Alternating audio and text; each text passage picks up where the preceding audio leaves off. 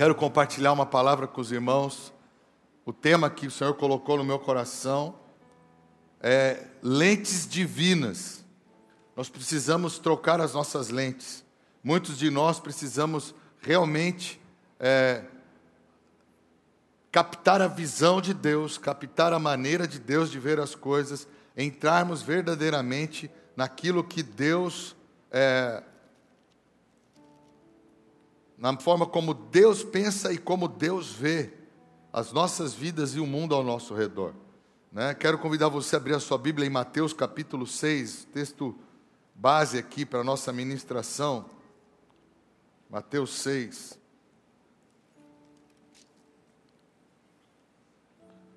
A partir do versículo 22, e esse é um texto muito importante para a sua vida, porque ele fala algo, ele traz uma revelação com ele que pode mudar toda a sua história a partir de hoje, se você entender isso.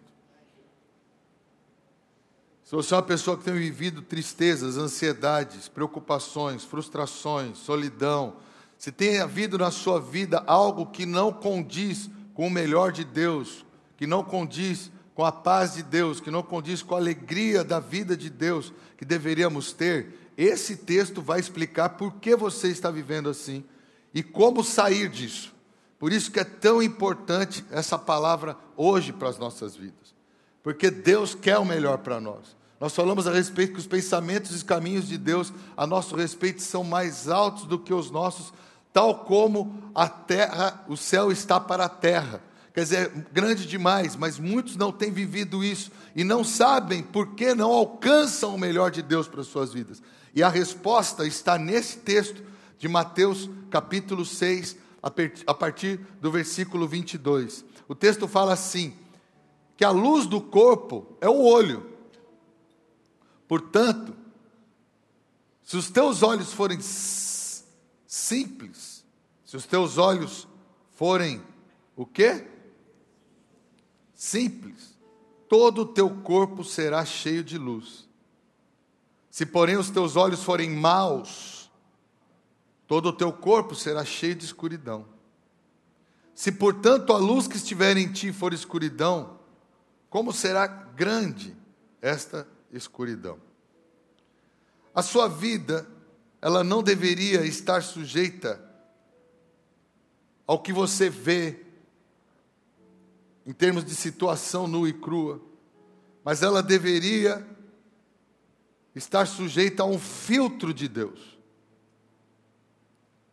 Você deveria ver as circunstâncias da vida, se relacionar com as pessoas e ter o filtro de Deus no seu interior, falando o que realmente significa cada situação, cada momento. Não é o que você vê, mas como você vê. Vou repetir. Não é o que eu vejo, é como eu vejo que determina como eu vou me sentir, que determina como eu irei reagir. A minha forma de ver as coisas, ela faz automaticamente uma interpretação que gera em mim pensamentos, pensamentos geram sentimentos, sentimentos geram, nos impulsionam para decisões. Isso é muito sério, porque se eu ver algo da maneira errada, eu tenho uma interpretação errada, esta interpretação errada naturalmente me leva a reações erradas, e reações erradas acarretam muitos prejuízos para a nossa vida. Reações erradas, frutos de engano, de percepção, de interpretação, podem trazer prejuízos terríveis, muitas vezes até irreparáveis, de modo natural estou dizendo, porque para Deus nada é irreparável, amém? Para Deus, se não der para fazer um reparo, Ele pode dar novo. Eu creio nisso. Quem crê nisso? Então, a nossa visão, ela tende a passar pelas lentes da nossa história de vida. E isso é horrível.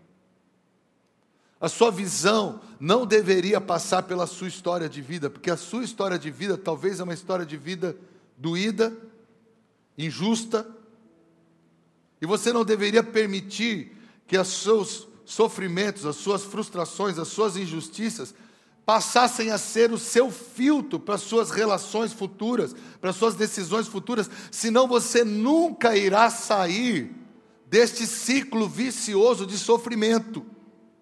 Vou repetir. Se você permitir que as lentes que você usa para as circunstâncias na sua vida sejam lentes, talvez até impostas sobre você pela sua história de frustração, de derrota, de perda, de injustiça, de erros,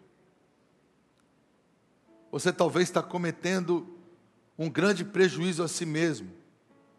Você vai estar incorrendo no que esse texto de Mateus 6 fala para nós.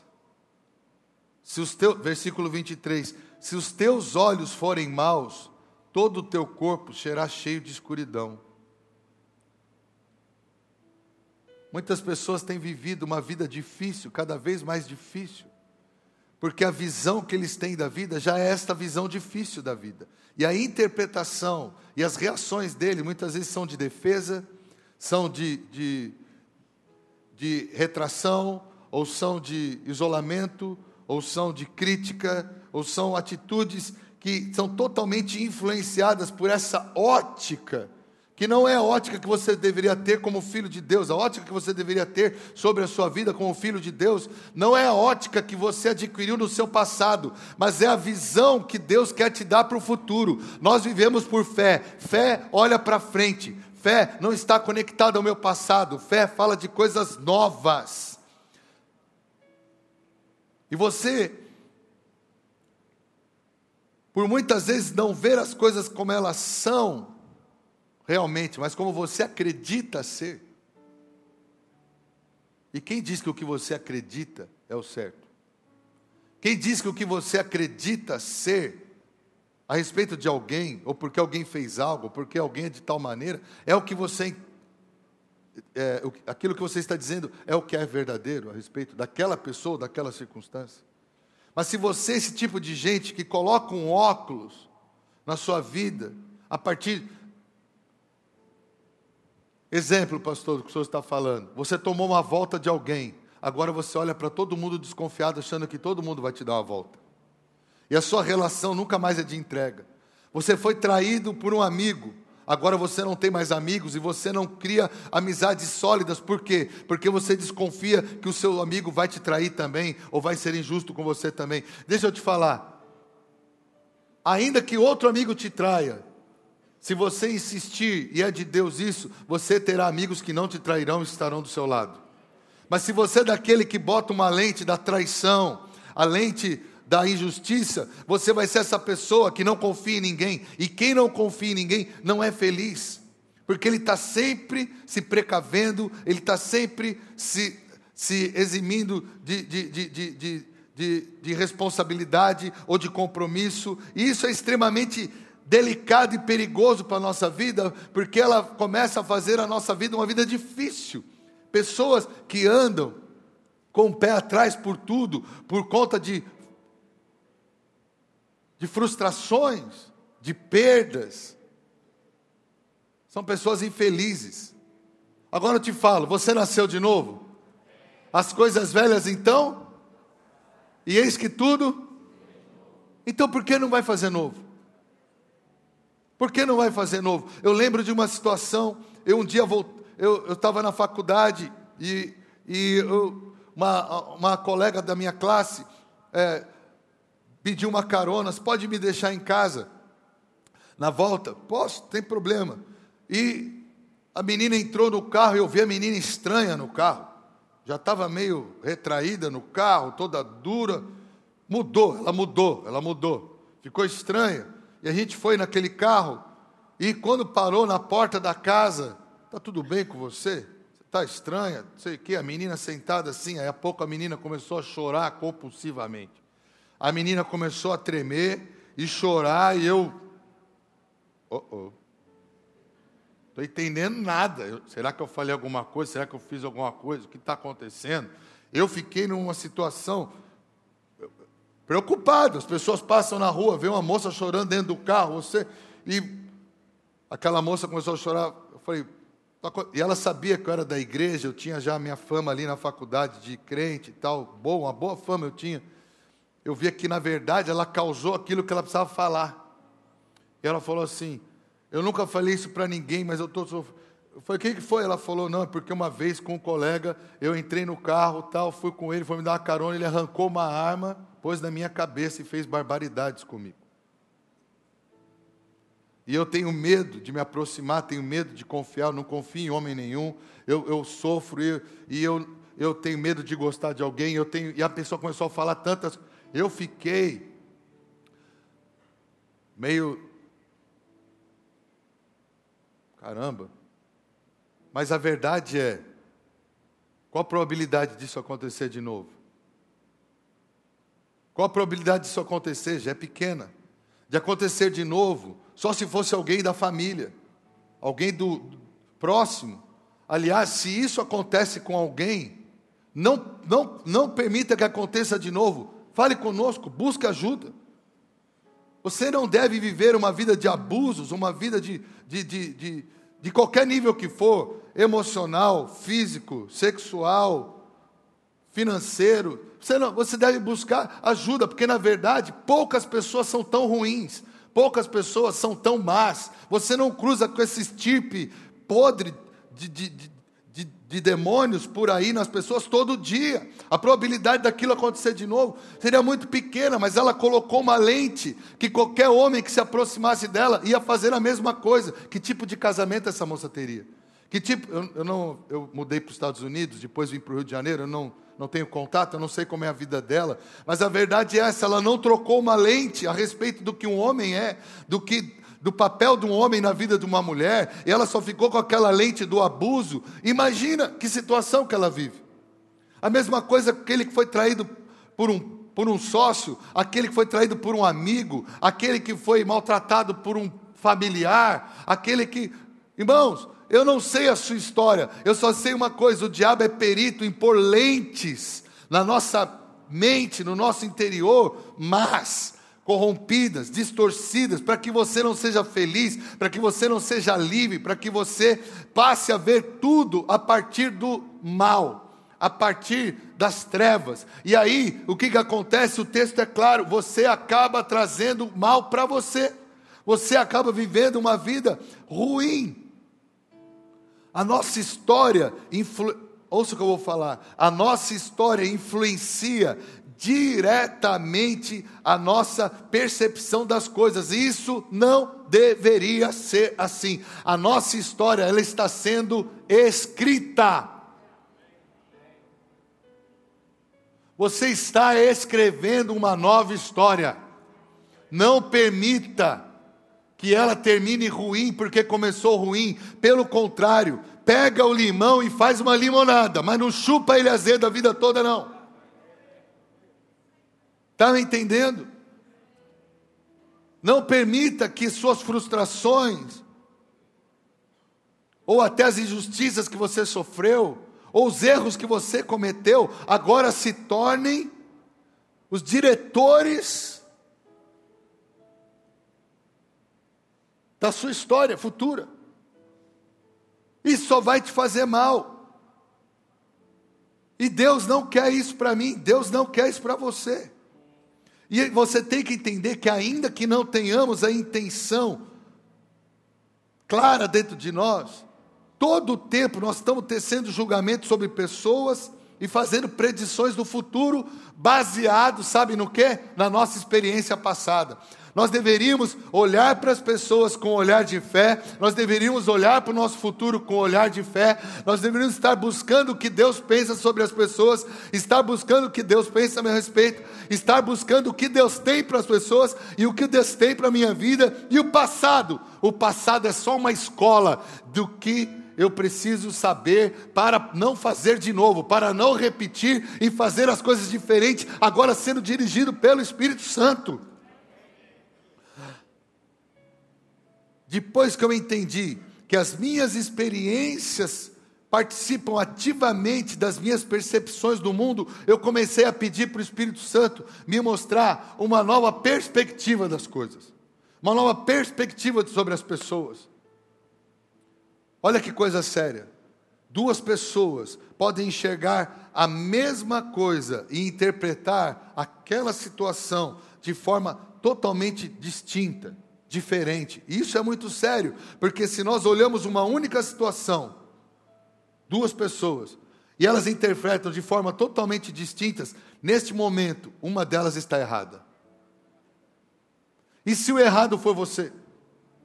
É você que vai sofrer, é você que vai perder, é você que vai gerar um prejuízo, é você que vai ter esse prejuízo.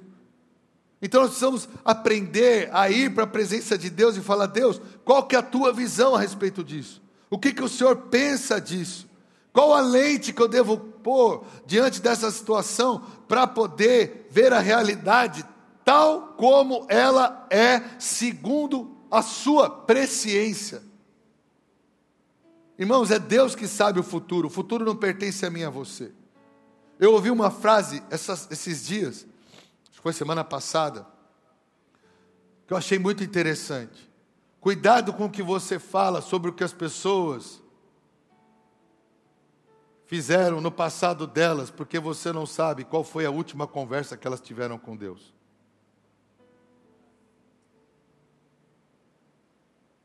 E se o cara se arrependeu? E se o cara assumiu o pecado dele? E se o cara agora quer fazer diferente? Então nós não estamos aqui para condenar, nós estamos aqui para salvar. Nós não estamos aqui só para criticar. Não, nós estamos aqui para investir nas pessoas. O problema é que nós fazemos uma leitura do mundo a partir da nossa cultura, a partir da nossa experiência, a partir dos livros que lemos, a partir dos amigos que temos. E isso é terrível, porque o sistema aí fora está com lentes erradas. Irmãos, eu fui ontem ou antes de ontem, não lembro exatamente. Eu ganhei uns presentes de aniversário. Aliás, muito obrigado pelas mensagens, muito obrigado. Eu não consegui responder a todas, foram centenas, né? Muito obrigado pelo carinho recebido, muito obrigado pelos presentes. Estou ganhando presente até hoje, nem sei onde pôr tanta coisa. Tremendo, né? Muito obrigado pelo carinho da igreja, obrigado por tudo. Mas, voltando aqui, é muito sério as pessoas que nos cercam, como nos cercam, o que elas pensam, porque isso influencia muito a nossa vida. E a verdade é que, sem perceber, nós começamos a agir de maneira imatura. Eu estava contando que eu ganhei os presentes e fui ao shopping, então trocar alguns presentes. Fazia um tempo que eu não ia ao Barra Shopping, não sei quanto tempo eu não vou no Barra Shopping da vida. E, irmãos, eu fiquei aterrorizado, porque eu estava com a Aline e com o Ian, e a moça passa de sutiã. Alguém roubou a blusa dela. Aline, a mulher está de sutiã de renda. Amor, isso é moda. Eu falei: mas que moda? Mas como é moda é usar blusa por cima do sutiã. Aí nós passamos, tinha um barzinho, tinha outra de novo de sutiã no barzinho com homem. Eu falei: o que é isso? O que está acontecendo? Se minha mãe estivesse aqui, minha mãe, eu aprendi, ela olhava essas coisas e falava: coitadinha, uma caixinha de demônios. Está muito equivocada. Não é para andar por aí de sutiã de renda. Mas é a lente do mundo. A mulher virou um objeto. É aquilo, o cara está andando na rua com a mulher de sutiã, e parece que ele quer mostrar o troféu, e ela não percebe que ela virou o objeto dele. Não tem mais pudor, não tem mais respeito. Não, você que tem os olhos maus. Eu que tenho os olhos maus, o que você está querendo com isso? Se na palavra, quando o homem se cobriu dessa forma, com folhas de figueira, e estava tudo aparecendo, Deus foi lá e os cobriu direito. A verdade é a seguinte: depois que o mal entrou no homem, preste atenção nessa história. Adão e Eva estavam nus no jardim do Éden, não é verdade? Mas eles ainda não tinham comido da árvore do conhecimento do bem e do mal. Então não havia mal neles. Quando não há mal, você é livre, porque os seus olhos são puros e tudo dentro de você passa a ser puro. Mas quando eles comeram da árvore do conhecimento do bem e do mal, eles passaram a ter uma pitada de mal neles. E por causa da pitada de mal que começou a habitar neles, junto com a de bem, eles não sabiam, é como se eles tivessem um óculos, que uma lente era do bem e a outra lente era do mal, mas eles não discerniam a influência da lente quando colocaram as duas, e ali eles não conseguiam mais distinguir o quão era bom, o quão era mal, por isso eles tiveram que se cobrir. A Bíblia diz que viram que estavam nus e se cobriram. Por quê? Porque antes eles não pensavam nada mal, porque não havia mal neles. Mas uma vez que há mal, nós precisamos também ter pudor agora, ter temor agora, ter limites agora. Porque se não houver esse filtro do bem, você acaba confundindo o bem com o mal. E quando o mal entra no espírito de confusão na sua vida, você pode ser enganado pelo mal e fazer aquilo que é errado. Então Deus foi lá, olhou os caras, comeu da árvore que eu falei para não comer, comeu. Ah não, vocês fizeram besteira. Olha só, e que roupa ridícula é essa? Foi lá e fez uma roupa para eles, porque agora não dava mais para ficar daquele jeito. Então eu te falar, irmãos, não dá para ficar andando no shopping com uma mulher de sutiã de renda. Não tem cabimento. Mas é a lente da beleza feminina. É a lente... Tudo bem, beleza feminina, é Deus que fez, tem mulher que é bonita mesmo. Era para ser admirado, mas não com pitada de mal. Já que não dá para admirar sem pitada de mal, admira só a sua em casa. Ué? Poxa vida, precisa ter limite. Mas o que é isso? É as lentes que eles estão pondo nas pessoas. Lentes que vão corrompendo tudo e que vai expandindo a visão para o lado errado, vai corrompendo a nossa percepção da realidade. Mas eu quero dizer para você, quando você se converte, irmão, você precisa trocar suas lentes. Nós precisamos nos ler e ler as pessoas com as lentes de Deus. E as lentes de Deus, elas são incríveis, porque elas fazem avaliações a respeito das pessoas e a nosso respeito, cirúrgicas. Abra sua Bíblia em João 8.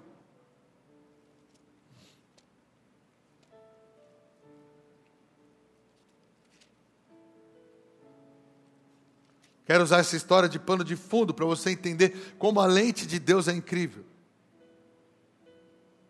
E como nós precisamos disso, porque nós podemos nos meter em encrenca, nós podemos participar de situações que Deus queria que nós fôssemos a influência para o bem e acabamos participando do erro, junto com quem está errado. Deus queria nos usar como um divisor de águas para aquela situação e a gente acaba indo junto com a correnteza. Abriu aí? João 8. Jesus foi para o Monte das Oliveiras e pela manhã cedo ele voltou novamente ao templo. E todo o povo vinha até ele, assentando-se e os ensinava. Os escribas e fariseus trouxeram uma mulher, pega em adultério, e colocando-a no meio de todos, disseram-lhe: Mestre, esta mulher foi apanhada em flagrante adultério.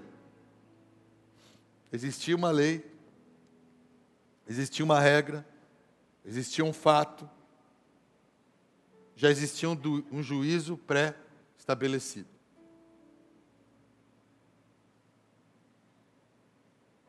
Era a moda dos homens.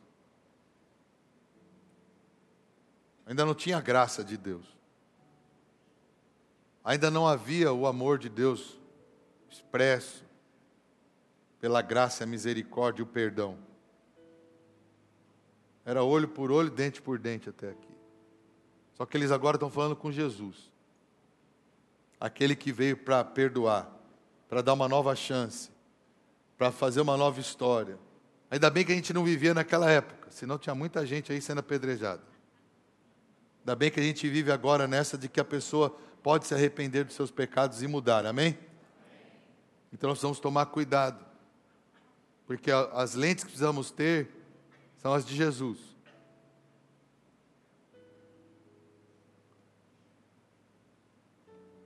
Versículo 6, eles diziam tentando para poderem ter do que o acusar. Jesus, porém, inclinando-se, escrevia com seu dedo no chão, eu gosto disso, como se não os ouvisse.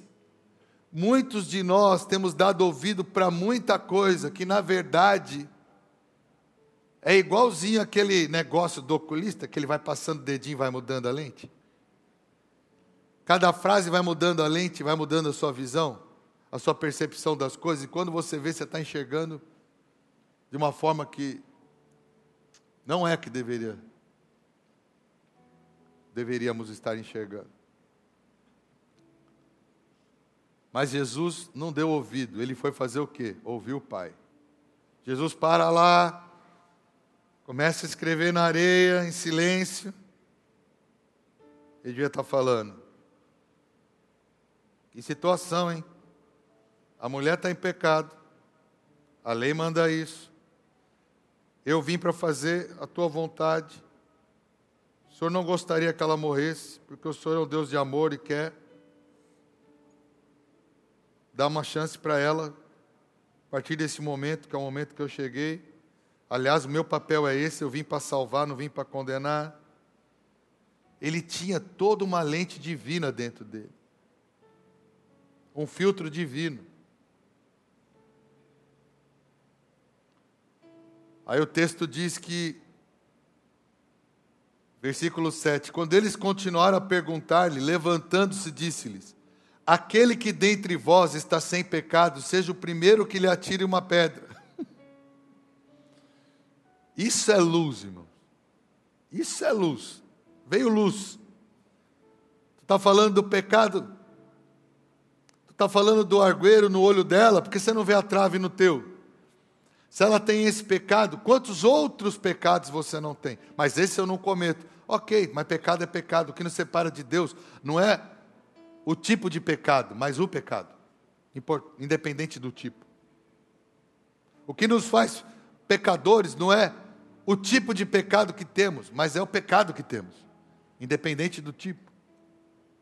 E aí Jesus vem cirurgicamente com uma palavra separando a alma do espírito, porque o texto diz que eles, ouvindo isso, no versículo 9, condenados por sua própria consciência, saíram um a um, e isso começou pelos mais velhos, que são mais maduros, têm mais capacidades de assumir, até os últimos, e Jesus foi deixado ali, sozinho, com aquela mulher que estava em pé no meio deles.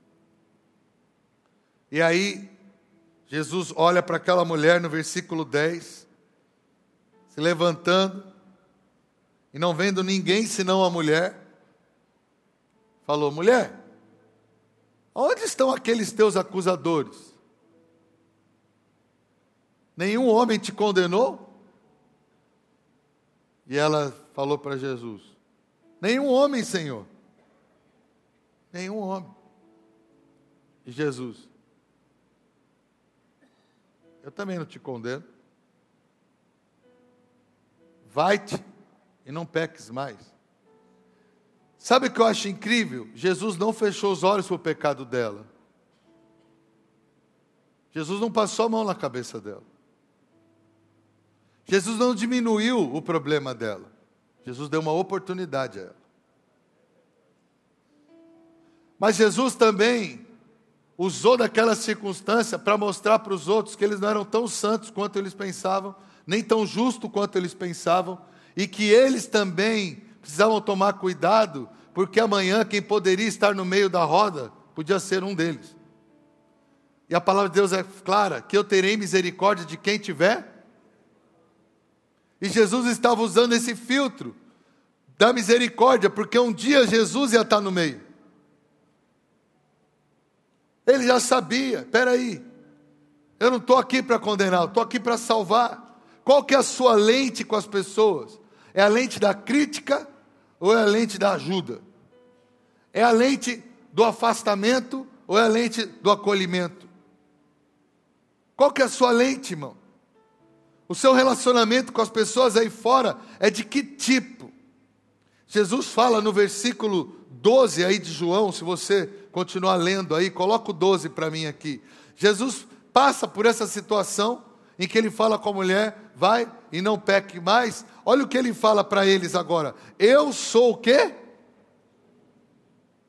Quem me segue não andará em trevas, mas terá a luz da vida. Quer dizer, está na hora de nós entendermos que o nosso papel é igual de Jesus. Sermos luz para as pessoas, sermos luz no mundo. Lá em 1 João ele fala, vós sois a luz do mundo. Só que a verdade é a seguinte, eu não sou luz do mundo, enquanto eu tiver trevas em mim. Eu não sou, pastor, mas eu posso? Pode. O texto fala claramente, se o teu olho for mau, vamos voltar lá? Volta lá.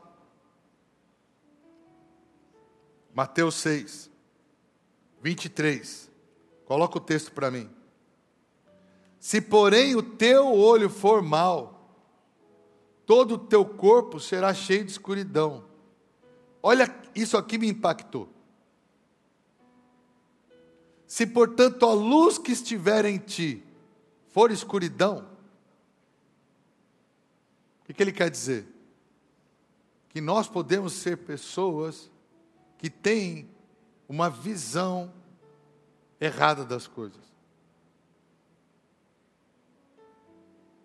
A nossa forma de identificar, para que a luz serve? Para identificar, para expor, para revelar. Se eu apagar esta luz, eu não identifico ninguém, eu não exponho ninguém, eu não tenho revelação de um monte de coisa que pode estar acontecendo. Mas quando a luz se acende, tudo fica claro, nítido, patente, visível. E a verdade é a seguinte, todos nós estamos vendo, não tem como não ver. Mas eu te pergunto, a luz que você vê as coisas, é boa? A fonte dela ou é má? Porque se for má, deu velho. Nós precisamos começar a ver as coisas e as pessoas como Deus vê. Jesus olhou ali e falou, eu não te condeno. Precisamos parar de condenar as pessoas. Precisamos parar de entrar neste lugar de disputa com as pessoas. Precisamos parar de entrar nesse lugar tão crítico com as pessoas. Porque isso, na verdade, não faz bem para quem? Para você, em primeiro lugar. Nós precisamos entender que a nossa identidade, o nosso destino, a identidade das pessoas e o destino das pessoas tem a ver com o futuro delas, não com o passado delas. Alô? Alô? Está me ouvindo? Vou repetir. A sua identidade, ela não tem que estar conectada ao seu passado. O que mentia, não minta mais. O que roubava, não roube mais. O que adulterava, não adultere mais. Ah, ele é um adúltero. Não, ele foi um adúltero. Não, ele mentia. Não, ele era mentiroso. Não, ele mentia. Deus tem uma nova vida para mim e para você. Deus está fazendo uma obra nas nossas vidas. Filipenses capítulo 1, a partir do versículo 6, ele fala assim, que nós precisamos ser pessoas confiantes de que aquele que começou a boa obra em vós, aquele que começou a boa obra em vós, a realizará. Fala, realizará. Você é capaz de dizer que você está em obra? Esse amém fajuto. Alô? Você está em obra, irmão. Deus está trabalhando. Não é porque você passou que você passará, não é porque você foi que você será, não é porque era assim, será sempre assim. Você está em obra, deixa Deus fazer a obra, deixa Ele trocar a lente, deixa Ele mudar sua visão das coisas, deixa Ele continuar a obra que Ele falou. Tem pessoas que não permitem Deus trabalhar, porque elas não abrem mão dos óculos que foram enfiados nela no passado. Nós temos uma necessidade, depois da nossa conversão, irmãos, de tirarmos algumas lentes que nos foram impostas pela vida. Deixa eu te falar, é nova vida. Fala, nova vida. Nova vida. Se você não acreditar, você não vai ter fé. E as pessoas não têm fé porque elas acreditam que não dá para mudar, não dá para ser diferente, não dá para ser assim. Isso é uma utopia. Que seria se não houvesse Deus? Quem não tem Deus não muda, quem não tem Deus não é transformado, quem não tem Deus não consegue manter a novidade, quem não tem Deus só consegue por um período curto de tempo vencer seus demônios, mas quem tem Deus é liberto deles. Quem tem Deus tem uma nova história. A Bíblia fala assim, que o pecado depois de Cristo Jesus não mais terá domínio sobre vós. O cara não tem Deus, ele não larga bebida, ele não larga um vício, ele não larga esse negócio de mulher, ele não larga as coisas. Sabe por quê? Porque aquele negócio está dentro dele. Ele tem uma lente corrompida que faz ele sempre dar uma desculpa, interpretar. Mas quando Jesus entra, ele quebra o poder do pecado sobre a vida da pessoa. Agora a pessoa é uma nova criatura. Ele pode olhar e falar, eu bebia, não bebo mais, eu traía, não traio mais, eu era safado, não sou mais, eu aprontava, não apronto mais, porque agora eu era impuro, agora eu sou santo. Essa é a ótica nova. O problema é que muitos de nós nos apegamos a certas lentes que nos foram impostas por feridas, por mágoas, por dores, por rejeição, por injustiças, e a gente bota a lente e agora tudo é assim. Também vai me trair, também vai me negar, também vai me deixar, também vai aprontar, também... E ninguém presta. Como ninguém presta? Não dá para confiar em ninguém. Que frase é essa? Da onde você tirou isso? Dos quintos dos infernos. E você vai aceitar essa lente? Que tipo de pessoa você vai ser na sua vida se você acha que ninguém presta? Que você acha que todo mundo quer te dar a volta, se você acha que todo mundo vai aprontar com você, você vai ser a pessoa, você não está entendendo? Essa lente vai fazer você ser um infeliz. Pastor, e quando te trair? Quando te trair, traíram Jesus, e aí Deus faz tudo novo de novo. Ah, então você é o bobo. Olha, eu prefiro ser bobo do que infeliz.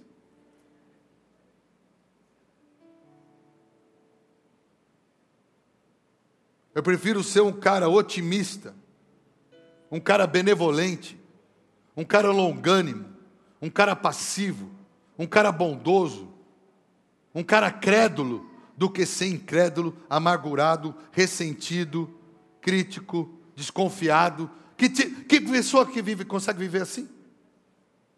Que pessoa consegue viver assim? Irmão, já passei por isso. Quando eu era adolescente no colégio, eu sou ruim de bola demais, sem negócio de futebol não é comigo não. E tinha um garoto na minha escola, da classe, ele não ia muito comigo, e ele até veio, jogou no São Paulo, ele se tornou profissional depois, e ele, irmãos, ele tinha alguma coisa, tem coisas que são espirituais, está na Bíblia.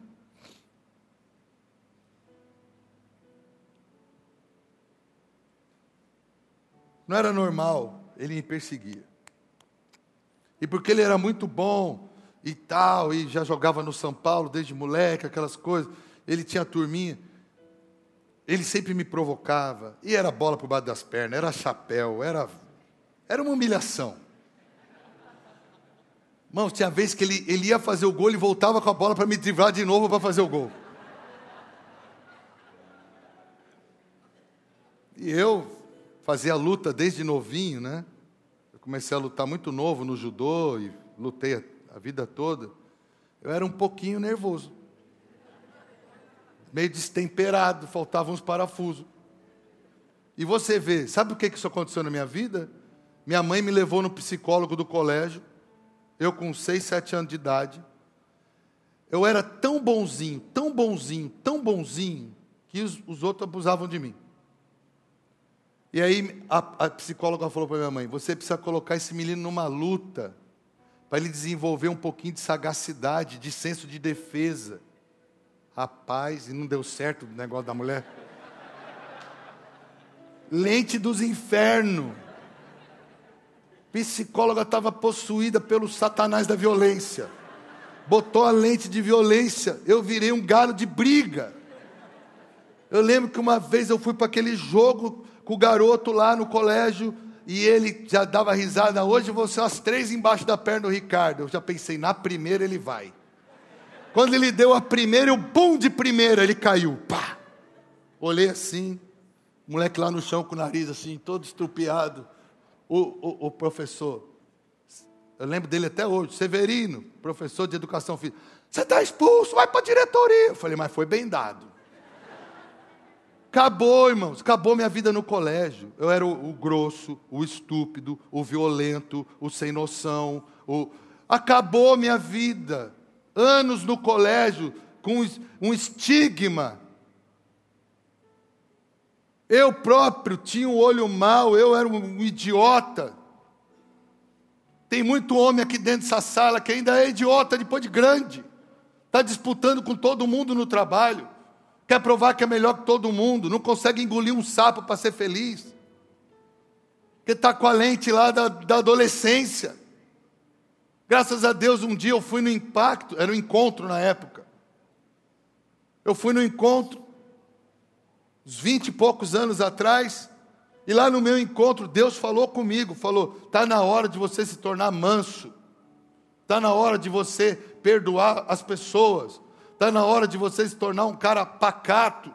Está na hora de você se tornar um pacificador. Está na hora de você ser raivoso. Está na hora de você achar que todo mundo está te perseguindo. Está na hora de você achar que todo mundo quer zoar com a sua cara. Eu lembro que naquele dia eu comecei a lembrar Adriano, Carlos. O Espírito Santo foi me dando o nome dos rapazes do colégio. Eu comecei a pedir perdão a Deus e comecei a liberar a vida deles. Irmãos, como é que eu vou dar um murro em alguém? Como é que eu vou ficar discutindo? Quer dar drible? Eu até combino para ficar mais bonito. Pelo menos eu saio na foto também. Dá seu drible aí. Pelo amor de Deus. Mas a gente bota aquela lente e a gente não percebe. A gente vai se tornando fruto daquelas lentes horríveis. De rejeição. Lentes de fraqueza. Tudo fruto de dor, de ferida. Deixa Deus tratar a ferida. Deixa Ele fazer a cicatriz. É igual a gente fala para os meninos. Caiu, machucou. Homem é assim mesmo, não tem problema. Isso é as marcas de guerra. Prova que tu é um guerreiro, que tu é forte. Meus meninos, tem 3 moleques. Desde que caiu, se machucou. Isso aí, ó, isso aí é coisa de... Isso é as marcas do guerreiro. Tem que ter a cicatriz, não tem problema não. Ao invés de ficar lá, ai filhinho, está tudo bem, como é que você... Tem mãe que faz isso com os filhos. Não pode ter uma brincadeira, não pode ter uma coisa que já está lá, meu filhinho, vou lá na escola falar, não sei. Que lente você quer pôr no seu filho, que ele precisa de uma mãe a vida toda atrás dele, que ele nunca vai governar a sua casa? Nós vamos tomar cuidado, não é isso que a Bíblia nos ensina. E a gente não percebe que faz mal para nós, faz mal para as pessoas que estão ao nosso redor. É se Jesus não tivesse aquela lente, naquela hora, lente de Deus sobre aqueles caras, aquela mulher estava morta e aqueles caras estavam com mais um pecado nas costas dele.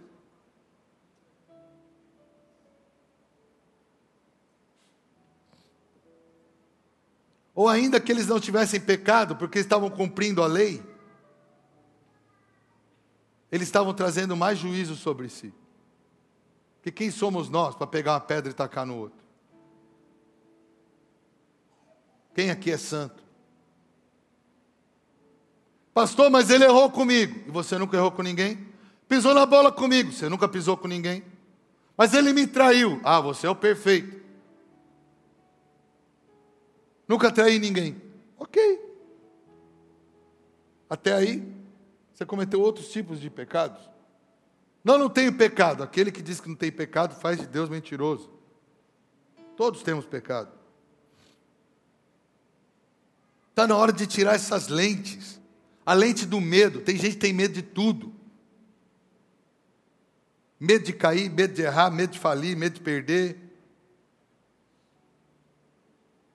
A pessoa está paralisada. Paralisada pelo medo. Paralisada pela falta. Porque passou falta na juventude, passou falta uma certa época da vida, agora virou miserável, virou ganancioso. Ele não percebe que a falta pôs uma lente nele, que o tornou miserável. Ele não é feliz, ele não usufrui nem dos bens que tem, não usufrui da vida que poderia ter, porque ele está com a lente errada. A ótica dele é errada sobre tudo. E isso eu estou pregando não é para te criticar, é para falar para você que você pode ser feliz, mas enquanto continuar assim, você não o será. Você não vai ser feliz assim, ponto. Nós precisamos de uma visão divina a respeito de nós e a respeito das pessoas. Ouça o que eu vou te falar. Presta atenção. Isso aqui é muito importante, mudou a minha vida. Muito, eu passei a ser muito mais feliz depois que eu entendi isso. Deus não te vê a partir de quem você é, mas a partir de quem você pode se tornar. Se Deus te visse, tratasse com você a partir de quem você é, deu velha. Porque Deus é justo e Ele já ia ter que parar a relação dele com você. Mas como Deus trata conosco a partir de quem nós podemos nos tornar, Ele olha e fala, não está muito bom essa versão não, mas vamos dar uma melhoradinha, vamos dar um upgrade nesse cidadão. Deixa eu continuar a obra que eu estou fazendo nele. Muitas vezes vem pressão, será que você consegue ser esse pastor? Será que você consegue ser esse cara? Será que você consegue ser esse exemplo? Eu olho para os meus defeitos e falo, não dá, mas aí eu olho e falo, mas se Deus me escolheu e Deus falou que dava, eu vou aprender e eu vou virar, eu vou me tornar. Está na hora de você falar isso a seu próprio respeito. Buscar de Deus uma visão futura que Ele tem a seu respeito. Sem visão, o povo se corrompe. Eu preciso ter uma visão a meu respeito. Eu tenho uma visão. Eu não sou o que eu sei que Deus quer que eu seja ainda. Eu estou no caminho. Tem horas que eu falho. E eu sempre falo, Espírito Santo, quando eu errar, fala comigo. Porque eu erro. Eu já fiz muita besteira como pastor. Eu já errei com pessoas. Já interpretei pessoas erradas. Já critiquei as pessoas além do limite que Deus esperava. Faltou amor, já faltou graça, já faltou misericórdia, já faltou... Ok, mas eu estou aqui, porque alguém tem que estar aqui. E eu estou aqui e falo, Deus me ajuda a melhorar. E com certeza quem está comigo nesses 18 anos, sabe o quanto o Ricardo já melhorou. E tem mais para melhorar. Só que eu não vou permitir, porque ainda falta uma coisa ou outra, que... paralisar a minha vida, ou ficar preso ao meu passado, ou entrar nesse lugar de medo, que só me retrai, que só me esconde, então eu não vou, sabe, a pessoa não faz mais nada, porque ela tem medo de errar em tudo. Não, irmãos, eu quero viver o que Deus tem para mim, aquilo que está lá em 2 Coríntios capítulo 5, 2 Coríntios 5, 17, o que 2 Coríntios 5, 17 fala? Fala, se algum homem está em Cristo, você está em Cristo? Olha o texto, bota aqui para mim. Portanto, se algum homem está em Cristo, ele é, as coisas velhas são, e eis que todas... Então não é porque eu falei que eu vou falir de novo, não é porque me traíram que vão me trair de novo, não é porque pisaram na bola comigo que vão pisar de novo, não. E se acontecer, eu vou estar melhor preparado, eu vou estar cada vez mais forte, e eu vou saber um dia nem ligar mais para isso. Um dia eu vou chegar num nível de maturidade que não importa o que fazem comigo, importa o que eu faço com o que fazem comigo. Irmãos, eu sou muito criticado. Eu ouço barbaridades ao meu respeito toda semana. Maridos que vêm aqui com as esposas e falam: quem que aquele cara pensa que ele é para falar daquele jeito? Mas na verdade ele não quer contar os pecados dele. Ele quer dar um jeito de não pisar mais aqui para não ouvir de novo que ele é safado. Aí é mais fácil falar do careca do que assumir o pecado dele. É mais fácil, ela foi pega em adultério, vamos tacar uma pedra dela, do que levantar a mão e falar: ela tem esse pecado, mas eu também tenho um. Eu não sou perfeito. Aliás, com essa minha voz assim de trovão, já fica meio esquisito o culto mesmo. E com essa cara aqui de bulldog, fica pior ainda. Tem hora que eu estou assim, os caras: pastor está bravo? Cara, é minha cara, eu não estou bravo. Sou só eu.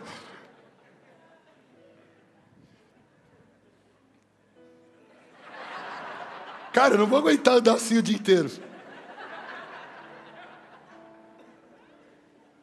Mas tem gente que está procurando defeito no outro para poder extravasar suas frustrações e ainda achar uma justificativa para continuar vivendo o que vive, porque fala: eu não sou tão ruim quanto ela, essa adúltera.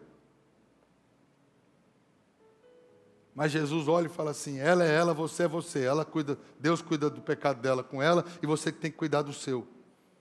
Tem muita gente cuidando muito da vida dos outros e pouco da própria. E sabe, irmãos, nós precisamos romper na nossa vida com alguns conceitos humanos, paradigmas mundanos, que são inapropriáveis para filhos de Deus. Filhos de Deus não podem permitir. Me dá um pouco mais de retorno, por favor.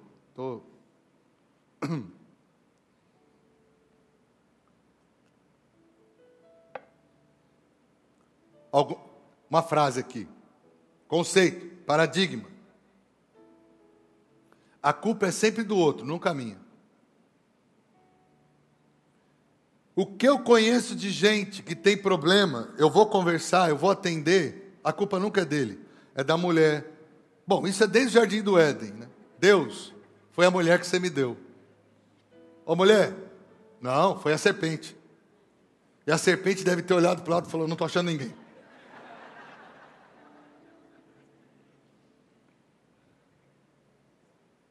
Mas é assim que a gente vive. A culpa nunca é nossa. Deixa eu te falar uma coisa, irmão. A Bíblia fala o seguinte: se alguém tem algo do que se queixar, queixe-se dos seus próprios pecados. Então, meu irmão, 90 e tantos % das situações que não são legais da sua vida, a culpa não é dos terceiros, a culpa é sua. Não, pastor, o senhor não sabe. Está escrito. Porque até os terceiros que te rodeiam é você que escolhe. Pronto, a culpa é sua. É você que escolhe com quem casa, é você que escolhe o bairro que mora, é você que escolhe com quem anda, é você que escolhe o ambiente que você frequenta, é você que escolhe os seus colegas, é você que escolhe tudo. Então, se são eles que estão pisando na bola, você pisou na bola com você mesmo quando escolheu essa turma. Porque a turma que eu escolhi aqui é tudo homens de Deus que me apoiam, que investem em mim, que me amam, que me sustentam, que estão do meu lado. Vai ser muito difícil eu ser traído. Ah, mas o senhor pode ser traído. Até Jesus foi, até Jesus tinha um Judas na equipe dele. A vida é assim. Mas a cota é quanto? Menos de 10%. Menos de 10%. Mas o cara pensa: não, a culpa é sempre de alguém, a culpa não é minha. Outra, as coisas só vão piorar. É isso que o mundo quer, é isso que o diabo quer que você pense. E tem crente que eu não sei como é crente, que crente combina com fé, e fé não combina com isso. As coisas vão piorar, as coisas vão ficar pior. Pastor, mas o senhor não está vendo os jornais? E quem disse que eu vivo nessa vida? Eu não sou mais desse mundo. O meu reino é lá de cima. Quem determina o meu amanhã é Deus. Eu torço por um bom presidente, por um bom governo. Eu, lógico, vou fazer meu voto, vou ter responsabilidade civil, vou ter tudo. Mas a verdade é a seguinte: O meu sucesso vem de Deus, não vem dos homens, vem do meu proceder a partir da minha fé na palavra de Deus. Amém? As coisas vão piorar? Vai piorar para quem não tem Deus, porque para quem tem Deus só melhora. Agora, se você não tem essa lente divina, da versão divina das coisas, assista esse culto se você é novo aqui. Vai lá no YouTube, versão divina. Se você não tem a versão divina, vai tudo piorar. É tudo uma droga. Quer ver outra frase que não entenda um crente? Ninguém se preocupa comigo. Ninguém liga para mim. Eu estou sozinho nessa. Outra frase. A igreja é uma panela. Mas não tenha dúvida, é um jogo de panela. Tem panela grande, pequena, frigideira, tem de tudo aqui dentro. E você que dá suas pipocadas para encontrar as panelas que você faz parte. Agora, se você é esse, sabe, moralmente correto, tudo, não, somos todos, nós não somos todos iguais. Tem legal, tem chato, tem feio, tem baixo, tem bonito, tem rico, tem pobre, nós não somos iguais. Não, mas isso não deveria levar em conta. Mas a gente tem o bem e o mal, a gente leva. Cai na real. Não, mas se você é de... Mas nós ainda não somos de Deus tudo que tinha que ser. Por que você não consegue dar as respostas lúcidas? Você tem que pôr essa lente. Não, então nada presta, ninguém presta, nenhuma igreja serve, aquele povo. Oh, acabou. Então você é o quê? O perfeitinho? A perfeitinha? Fica sozinho então, vai ver as panelas ali, panela ali, panela ali, e está você sozinho. Parece aqueles xícaras de café. Negocinho desse tamanho, desprezível. Porque você escolheu ser assim, se isolar de todo mundo. Você tem medo de ser rejeitado. Irmão, saiba que você vai ser rejeitado por uns e aceito por outros, até Jesus foi. Saiba que você vai ser compreendido por uns e não por outros. Saiba que uns vão entender a sua maturidade ou imaturidade e outros não. Saiba que tem tempo de fazer parte desse grupo e tempo de fazer parte daquele. Agora, se você não dá para ir, é tudo uma panela. Não dá, ninguém gosta de mim. E você gosta de quem? Ninguém me ama. E você ama quem? Ninguém me serve. E você serve quem? Ninguém me abençoa. E você abençoa quem? Se é a lei do dar para receber. A lei de Deus é dar para receber. Não. Aí o cara bota a lente. Ó vida, ó céus, ó azar, ninguém presta. Se há trevas em ti, quão grandes trevas são. Todo o teu corpo vai ter escuridão, toda a sua vida vai... E quando ele está falando do corpo, ele está falando da sua vida toda. Daqui a pouco o teu casamento vai para o brejo, porque daí tua mulher também não serve, teu marido não serve, teus filhos são... Você não consegue perceber que você é o gestor. Se chegou naquele ponto, a culpa é sua também. Mas se eu admitir que a culpa é minha também, eu tenho que mudar, porque quem admite o erro, agora tem que mudar. Então eu não vou admitir o erro, vou falar que a culpa é do outro. E que ninguém gosta de mim.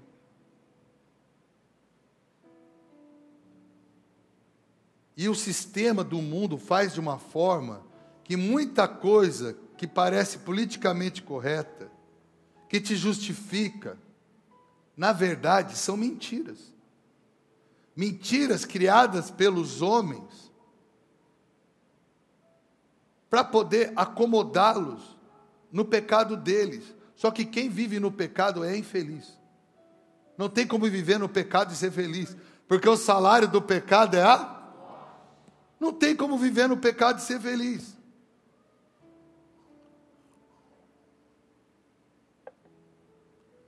E na verdade, irmãos, sofremos e fazemos os outros sofrerem, porque muito do que há em nós, na nossa percepção, na nossa ótica, ainda são resquícios das percepções que nós adquirimos lá do mundo. Lentes estão sujas.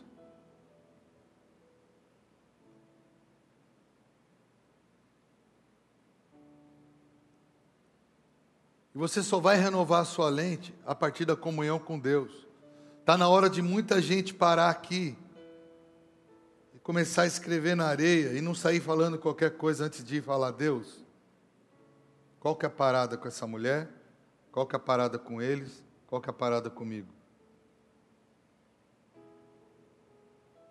Se você continuar sendo essa pessoa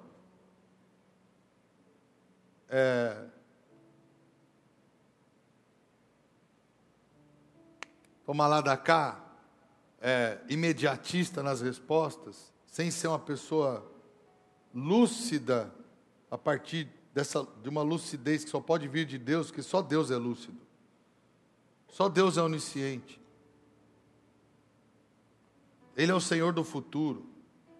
Se você não passar a buscar a visão de Deus e continuar sendo essa pessoa impulsiva, achei a palavra que eu estava procurando. Se Jesus fosse impulsivo ali, ele ia errar. Mas ele não foi, ele falou: opa, aqui é pegadinha. E se eu cair nessa pegadinha, vai dar velha para mim, não pode dar velha, então calma. Deus, qual que é da parada aqui? A parada é que os dois estão errados. Nesse dia, ela está mais errada do que eles. Mas eles não têm desculpa também.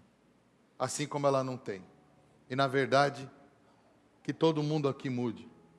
É isso que Deus falou.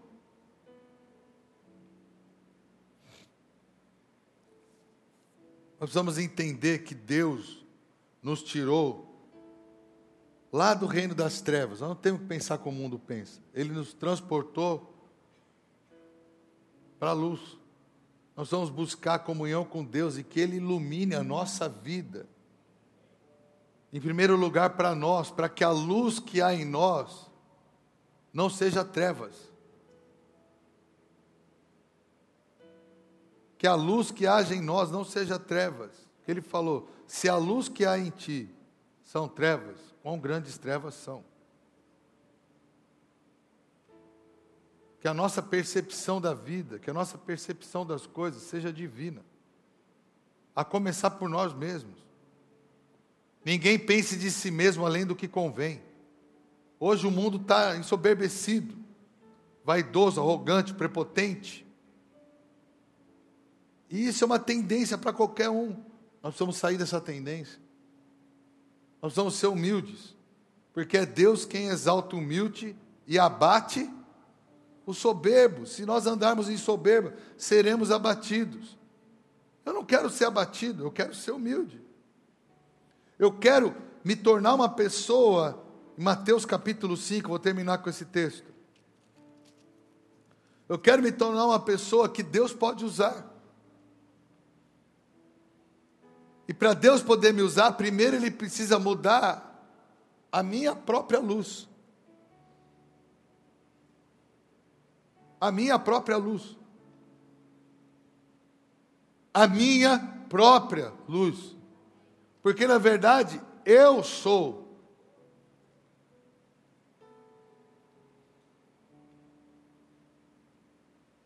Não podemos ser luz negra. Você já viu que se eu estiver num ambiente que acender a luz negra, não muda praticamente nada? A luz está acesa, ele está refletindo, mas o efeito não é o esperado.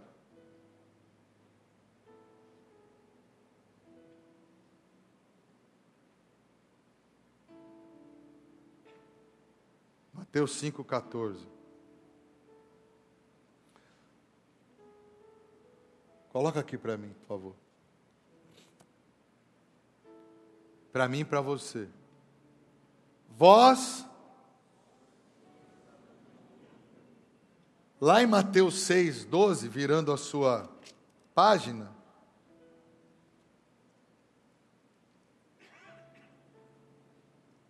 não, perdão.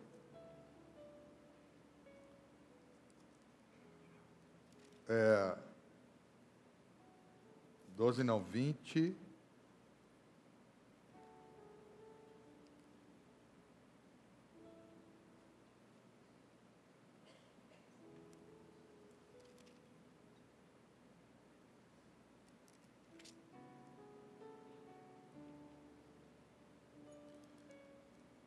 Jesus está aqui falando, deixa eu reorganizar minha ideia aqui.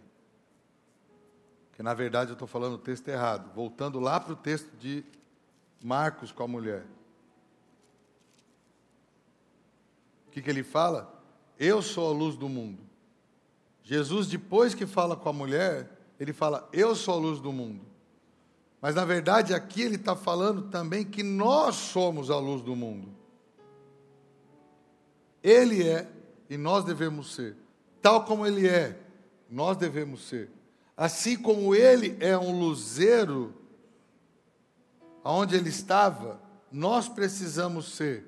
O que ele está falando aí no 5,14? Ele está falando, vós sois a luz do mundo, não se pode esconder uma cidade estabelecida sobre um monte, nem se acende a candeia e se esconde debaixo do alqueire, mas sobre um castiçal, e dá luz, o quê? A todos que estão na casa. Nós precisamos purificar a nossa luz a tal ponto de que não tem como nos escondermos, não tem como ficarmos sem ser notados, e não tem como não sermos o tipo de pessoa que ilumina todas as pessoas que estão ao nosso redor. Veja o versículo 16 aí do capítulo 5 que ele fala. Ele fala, vamos ler juntos, coloca pra gente. Deixai a vossa luz brilhar diante dos homens, para que vejam as suas boas obras e glorifiquem ao vosso Pai que está no céu. Ele está falando, deixa brilhar. O propósito de Deus é fazer uma obra em nós, que nós sejamos tão aperfeiçoados na nossa transformação, que a gente possa brilhar e abençoar todas as pessoas ao nosso derredor. Amém? Então, nós somos como Jesus, ali na história da mulher, em João 8, no versículo 12, não era Mateus 6, 12, é 8, 12.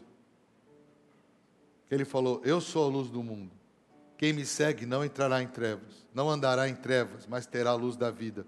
Nós somos esse tipo de pessoa, que é a luz do mundo. Quem seguir a gente não vai entrar em trevas, mas vai começar a conhecer a luz da vida, e ele vai sendo mudado, ele vai trocando as lentes. E ele vai começando a ser essa pessoa cheia da vida de Deus. Você não vai ser uma pessoa, pode tirar, cheia da vida de Deus, enquanto você não tirar certos óculos que foram colocados em você.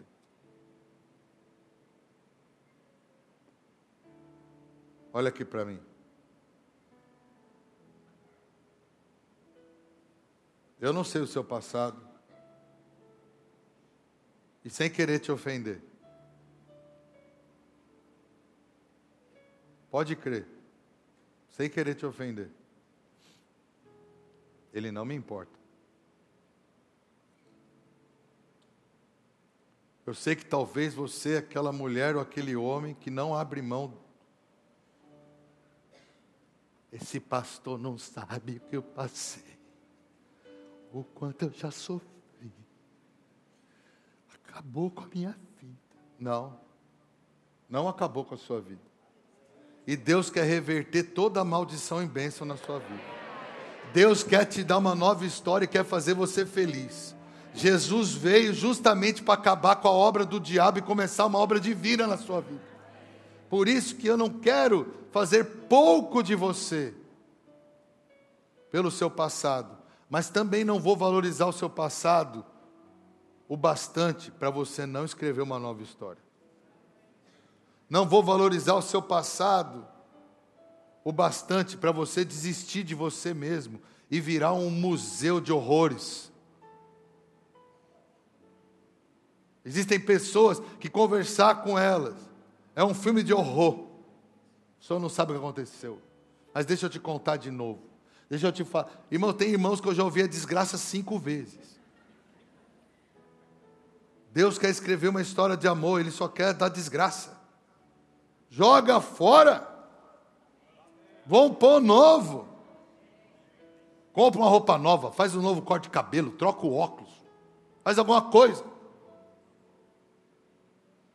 Inclusive, materialmente mesmo. Essa semana eu comprei um óculos escuro, só que eu sou cegueta, preciso de lente. 5 graus de astigmatismo. Não dá para usar óculos sem grau. Aí mandei para a ótica, o irmão aqui, o Carlos. Ele é muito bom. E ele me... Pastor, eu não posso fazer o óculos sem o senhor, porque eu preciso medir, ajustar, tal. O senhor vai precisar vir aqui na ótica. A gente não quer gastar tempo com o oculista. Por isso que troca a lente ainda não funciona. A gente acha que vai bastar ouvir um culto, a gente vai mudar. Não. Ouve o culto e vai orar. Ouve o culto, vai lá sentar na cadeirinha da ótica, deixa ele pôr o aparelho, deixa ele medir, deixa ele corrigir sua visão. Deixa ele te mostrar qual é a lente certa que você tem que pôr na sua vida. As pessoas querem mudar sem ter relacionamento com Deus, sem ter comunhão com Deus. Não vão mudar. Não vão mudar. Eu quero mudar, irmão. Essa semana eu saí para andar, eu saio sempre andando de bicicleta. Olha para mim, sou mais bonito que eles. Estou mais bonito. Depois do que eu vi hoje nesse vídeo, estou me amando. O pessoal da mídia não economizou, deu uns close desse tamanho, minha cabeça ficou tamanho de estelão.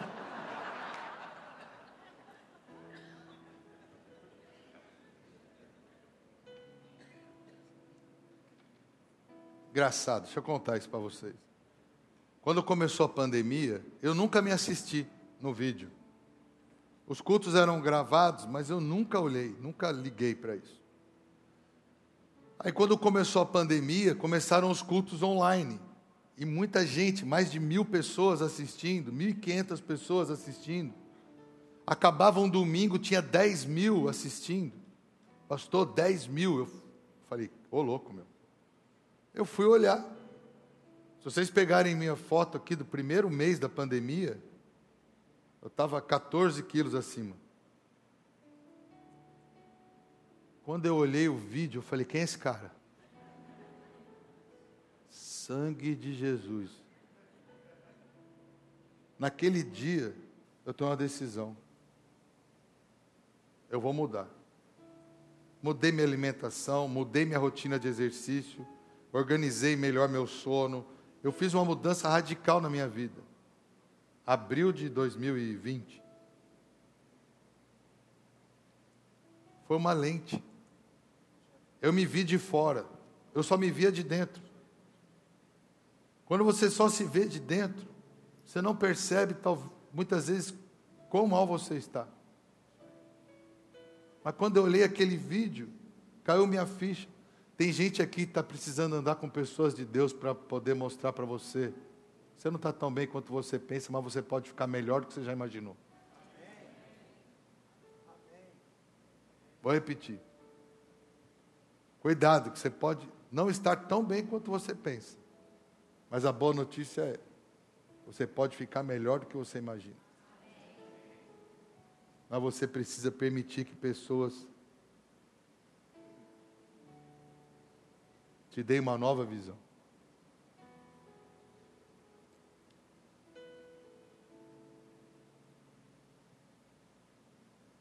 É com muito amor que eu trago essa palavra. Deus tem falado comigo que Ele quer me levar para outro nível de pastor. Mas eu preciso mudar minhas lentes a respeito do amor dEle pelas pessoas, da paciência dEle, da longanimidade dEle, do relógio dEle. Esses dias eu tive uma situação, eu irritado, o Espírito Santo falou, sabe que você está irritado? Porque você ainda não trocou o relógio. E hoje de manhã, eu coloquei esse relógio e vim para cá. Quando eu cheguei ali, eu olhei no relógio, parado. Acabou a bateria. Eu não tirei o relógio. Sabe por quê? Porque o Espírito Santo falou para mim, tem um monte de gente que está parada na vida, e nem se percebeu.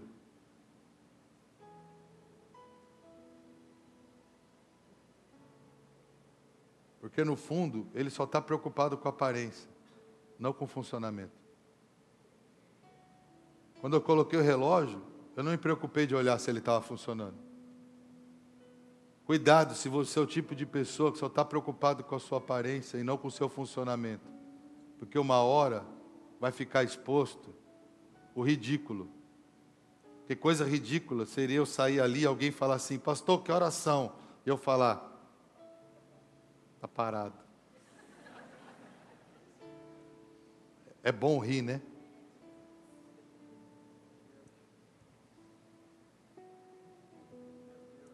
O problema é que esse é o problema de muita gente. Na aparência, relojão. Na realidade, não presta para nada. Está te conduzindo a um mico. Cuidado como você toca a sua vida. Deus quer pôr seu relógio para funcionar. Deus quer te botar você no tempo certo. Nem adiante, nem para trás. Ele quer ajustar os tempos da sua vida. Porque Ele quer fazer de você luz. Amém? Fique de pé.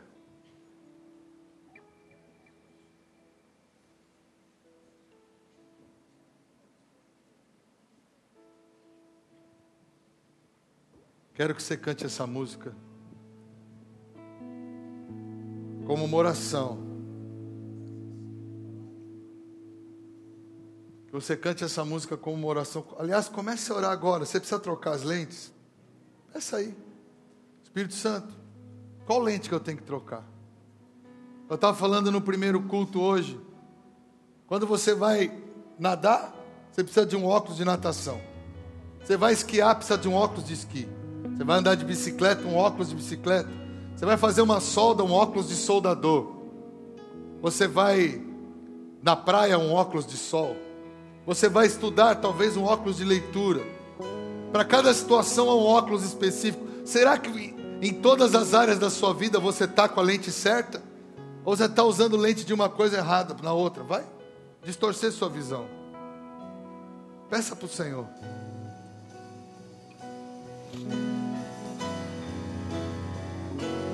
Uma nova história Deus tem pra mim. Um novo tempo Deus tem pra mim. Tudo aquilo que perdido foi, ouvirei de sua boca e te abençoarei. Uma nova história Deus tem pra mim. Um novo tempo Deus tem pra mim. Tudo aquilo que perdido foi, ouvirei de sua boca e te abençoarei. Uma nova história Deus tem. Qual área da sua vida você quer o novo? Qual área da sua vida você quer o novo? Fala: Deus, troca a minha lente. Lembra, está na hora de sentar na cadeirinha do oculista. Corrija a minha visão. É o seu casamento? É o seu trabalho? É a sua vida emocional? Que área está precisando trocar a lente aí? Ou você vai continuar com essa visão errada aí? Deixa Ele corrigir. Deixa Ele corrigir. Mas você precisa... A maneira de Deus nos tratar é nos expondo. Mas não nos expondo para os outros, é nos expondo para nós. Como Ele falou para aqueles caras: quem não tiver pecado, atira primeiro. Eles caindo em consciência. O que Deus fez hoje? Trouxe a consciência para você. Agora é só você falar: ó, nessa área não está legal, troca a minha lente. Troca isso aí. Me convence dos meus pecados, me convence dos meus problemas, me ajuda. Oh Jesus, eu quero orar pelos meus irmãos, Pai. Quero orar por mim também, cada dia, Senhor. Ajusta a minha visão do mundo, a minha visão sobre as pessoas, a minha visão a respeito das circunstâncias. Eu quero ser uma pessoa pura, como o texto diz: se teu olhar for puro, tudo te irá bem. Dá-me essa visão pura das coisas, cheia de fé, de esperança, de graça. Tira de mim, Senhor, todo medo, toda rejeição, toda insegurança, toda crítica, tantas coisas que nós vimos hoje aqui que pode estar interferindo, distorcendo a nossa visão. Purifica-nos, Senhor. Purifica-nos, Jesus. Purifica os nossos pensamentos, Senhor. Quantos deles são influências diretas sobre a nossa visão, sobre a nossa interpretação, sobre o nosso juízo. Senhor, ajuda-nos. Dá-nos a mente de Cristo. Ajuda-nos. Peço, Pai, a Tua graça sobre nós. Tua graça que nos enriquece. As Tuas revelações, Senhor. Dá-nos as Tuas revelações a nosso próprio respeito. Senhor, ilumina os olhos do nosso coração. Não nos deixe ser enganados por nós mesmos, por impostores que permitimos existir muitas vezes nas nossas vidas. Não nos deixe, Pai. É a minha oração por mim, pelos meus irmãos. Senhor, eu creio que essa palavra vem porque o Senhor quer nos abençoar demais. O Senhor quer nos dar uma nova perspectiva sobre a vida, perspectiva que realmente podemos ter se por fé vivermos. Viver por fé, Senhor, é viver acreditando no futuro melhor, acreditando na Tua bondade sobre nós, Senhor. E não abro mão disso, Pai. Obrigado pelo Teu amor, pelo Teu cuidado por mim, pela vida dos meus irmãos. Obrigado porque o Senhor tem grandes coisas reservadas para nós, Pai. Eu não abro mão, Senhor. Em nome do Teu Filho que eu oro. Amém.